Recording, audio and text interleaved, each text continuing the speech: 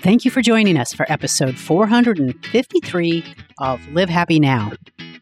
As we approach February, our minds turn to love, and for the next few weeks, we're going to talk about the many ways love shows up in our lives and how we can create more of it. I'm your host, Paula Felps, and today I'm talking with Maria Baltazzi. In her book, Take a Shot at Happiness, Maria outlines 8 happiness essentials, and not surprisingly, one of them is love. Today, she's here to talk about some of the different types of love we may be overlooking and what practices we can use to build more love into our lives. Let's have a listen. Maria, it is so wonderful to have you back on Live Happy Now. Thank you for having me back. I'm so excited to have another conversation with you.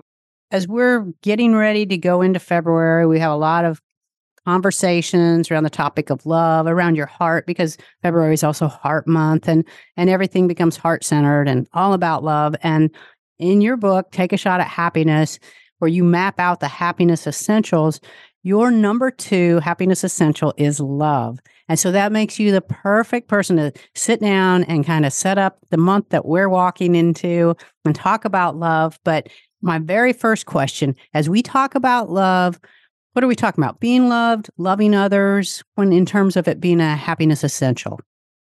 Yes, all of it. All of the above. All of the above, because it all factors in. I think that you start with self-love. And when I talk about self-love, I don't mean the selfies, narcissistic tendencies that, we have taken on in the social media world. I mean self-love in terms of respecting yourself and caring for yourself. There's so much research that supports the importance of self-care. And when you think about the analogy, and you probably have heard this, but it's a good one. When you are on an airplane and the steward says, in the event of an emergency, an oxygen mask will drop down. Put it on yourself first before helping others. And that's what self-care is. It's putting on your oxygen mask first so you can show up better for others. So do you think that self-love is the platform that we start building with to create strong other types of love? I think so. I think when you have a good relationship with yourself, when you have a good understanding of yourself, that enables you to then extend that out to others. There's that Jerry Maguire line that's so famous when he says to Renee Zellweger, "You complete me." No, That's not how it works. You complete yourself. You complete yourself first. So then when you are in relationship, whether it's romantically, with your children, with your friends, they're complements. They're not completing you. They're not defining you. You do that for yourself. So you can enter into relationships in a way that is strong and healthy and not needy. We've all been in those kind of icky relationships where, people just cling on to you so much. They need you for everything. And it's exhausting on you as a human. When you are in good relationship with yourself, you are better able to be in good relationship with someone else, whatever that relationship, because you have the know-how. You understand what it is to be in good relationship.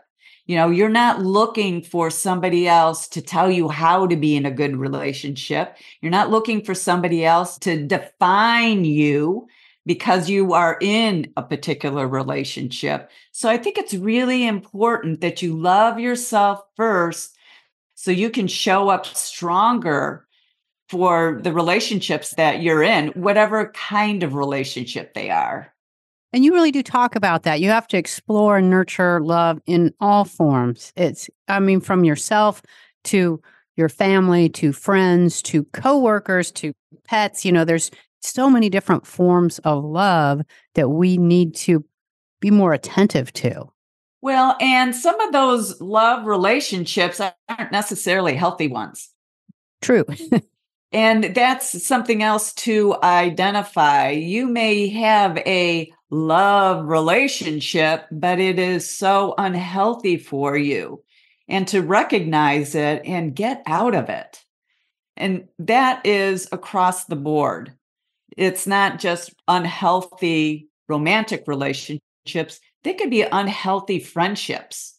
Going back to that idea of being in those clingy relationships or those toxic relationships where people are telling you how you should be or what you shouldn't be doing, or, they're imposing their limiting beliefs on you and you're buying into it.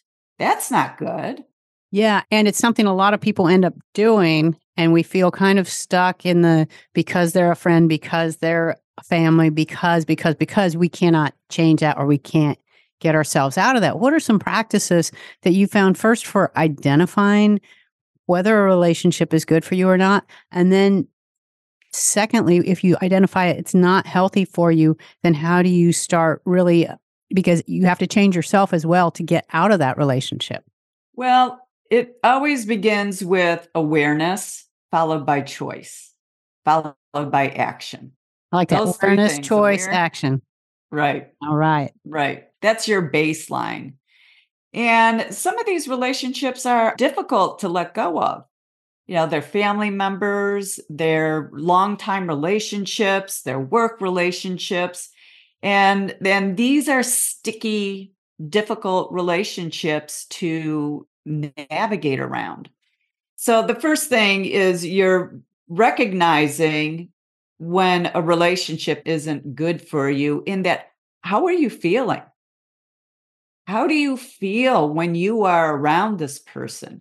How do you feel when you think about this person? How do you anticipate seeing them or their departure? Maybe it might be good riddance. I'm so glad that you left. It's, having that understanding of how do you feel towards a particular person. That should be your cue. Once you identify that there is a relationship that doesn't make you feel good, then you need to consider, how meaningful is that relationship to you? Do you really want them in your life? And you have to look at why you want them in your life, because you might be attached to somebody out of habit. You are with somebody who's toxic, but you don't let go of them because it's familiar and it's too scary to let go of what is familiar. You're afraid of being alone. And you find this in abusive relationships where, the person won't let go of the abuser because of what I just said. They're afraid to be alone. They're afraid, well, I might not find somebody. I'm dependent on them financially.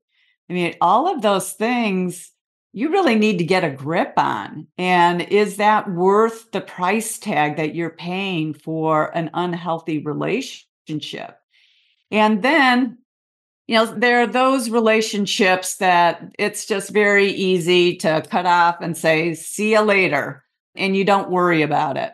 And then there are those other relationships, and they tend to be work related or family related, where the advice is to minimize time.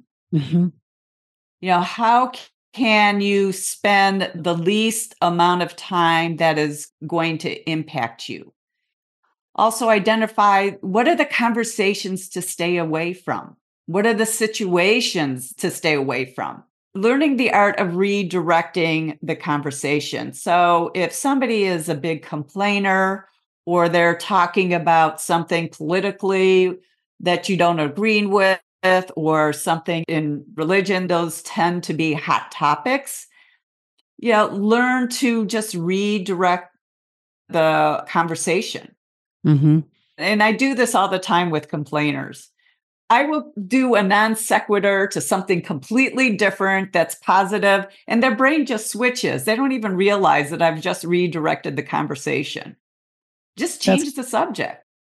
Your book is so great because it's very interactive. It has these exercises that you can do. And one thing I wanted you to talk about is you have this great exercise for bringing more love into your life, and that's through journaling. So can you talk about how people can do that and then what it does for us? Well, journaling, throughout my book, I offer in each chapter prompts. There's now an app that's available in the Apple App Store and soon coming to Android, where all of my book activities are on a companion app. So you can be working on your well being wherever you are. And the reason that I have both the photography, the camera phone prompts, and the journaling prompts is you are reading about love. You're reading about different concepts about happiness. And in particular, we're talking about love here. And so it takes these ideas that are more intellectual, more cerebral ideas. And by having you take photos and then journal about them, it takes these head ideas and makes them heart ideas. You take these photo images of things that you're prompted in my book to take images of what love means to you. So you begin to understand beyond the concepts that you're reading about, how is this specific to you? How does love really factor into your happiness framework? And you have these, when we think in images, and our images create story loops. And one of the things that taking photographs, and especially, taking photographs about love, is you are retraining your brain to look for the good things that make you feel good, that feel loving to you, that feel nurturing to you. And you have the experience of actually taking the photograph, which I find is very meditative because you're just focusing on one image and everything else falls away. And then you have the experience later of when you look at that image, remembering what that experience was, how good it felt to you. And then you may see something in that image that you didn't realize at the time of taking it. So now you have another level of meaning. Then you're building a storehouse of love images that you can call upon at a later time. You're creating a positive neural pathway towards the good love, not the bad love, the love that makes you feel good. And then the journaling part of it is journaling helps you process. It takes that blob of ideas that you have, and some of it may be fear-based or you feel anxious around, and you start writing, and it starts to clarify and organize your thoughts into a way that is constructive and meaningful to you. That's great. And your exercises are so clear. They're simple, but profound. They're easy to do, but they can also take you very deep. And I love that. We've actually worked with you to create an email series so that people can sign up and get one basic little assignment and story a day with an affirmation. And we'll tell people how to do that at the end of the podcast. And it's really a wonderful walk through these exercises of creating more love and really connecting with yourself on a deeper level.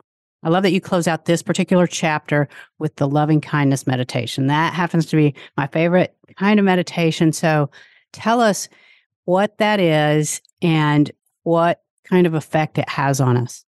Loving kindness is a meditation. If you are starting mindfulness, if you are in the Buddhist tradition, loving kindness is a well-known practice there. And it is teaching you both self-love and for love outside of yourself, love for others. And ultimately, you are expanding that circle. You're going from self-love to love around you, to love maybe in your neighborhood, maybe in your city, maybe in your country, maybe in the world. So you're expanding it. You are opening your heart beyond just yourself in a way that's intentional and conscious. And there are different ways that you can do loving kindness. And some people have a hard time directing that loving kindness towards themselves. And it's almost easier to first start with something, someone that they know loves them. Mm-hmm. And then you're sending out good wishes. And it's, may you be happy, may you be healthy. You're sending those kinds of messages out. And as you are saying that out to the other person, then you turn it back into you. May I be happy. May I be healthy. And then you go on to something that's a little bit more difficult. Maybe there's somebody that is kind of annoying you. I mean, you like them, you want them in your life, but they're just kind of troubling you. So you call that person to mind, and may you be happy, may you be healthy. And then you turn it again back to you. And then you progress to also more difficult people.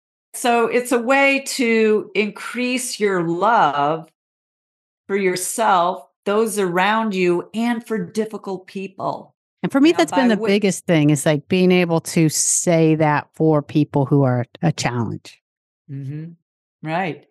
Yeah, because ultimately what you're realizing in loving kindness, we all want the same things. Mm-hmm. I might not like you. You may be annoying me, but you're a human being. You want to be happy. You want to be loved. You want to be healthy, just like me. And that's what loving kindness, that's what that meditation is all about. So what happens to us when we start inviting more love into our lives and consciously making practices to do that? I feel you become softer in a good way. I feel and I am saying this from my experience, when I started paying more attention to being loving, is that it physically in my body, I didn't feel so rigid. I didn't feel that contraction. As I brought in more and more love, I actually felt a lightness, an expanding of just how I felt inside of my body. I didn't feel that constriction. And then I feel that it also makes you more accepting. You're not as judgmental, you're more open. And I think it also leads to being more grateful, and it needs to be more loving, which are the subsequent, beyond love, the happiness essentials that I talk about in my book. After love, when you love yourself enough, you love yourself to take care of yourself. Mm-hmm. So you're taking care of your health and mind, body, and spirit. And then that's giving way to being more grateful, and then that love also opens you up to being more forgiving. So I think a lot of beautiful things come out of love. That is true. It's a very important thing. We treat it too lightly, I think, especially in February. It becomes so commercialized. But yeah, this is a great time to delve into it. And I appreciate you sitting down and talking with me. And as I said, we're going to tell people how to sign up for your email course so that they can learn about bringing more love into their lives. Well, thank you for having me. That was Maria Baltazzi talking about how to build more love into your life.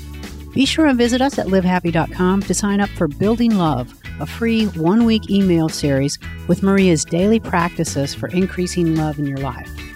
And we'll also tell you how to find her book, follow her on social media, or sign up for the weekly Live Happy newsletter.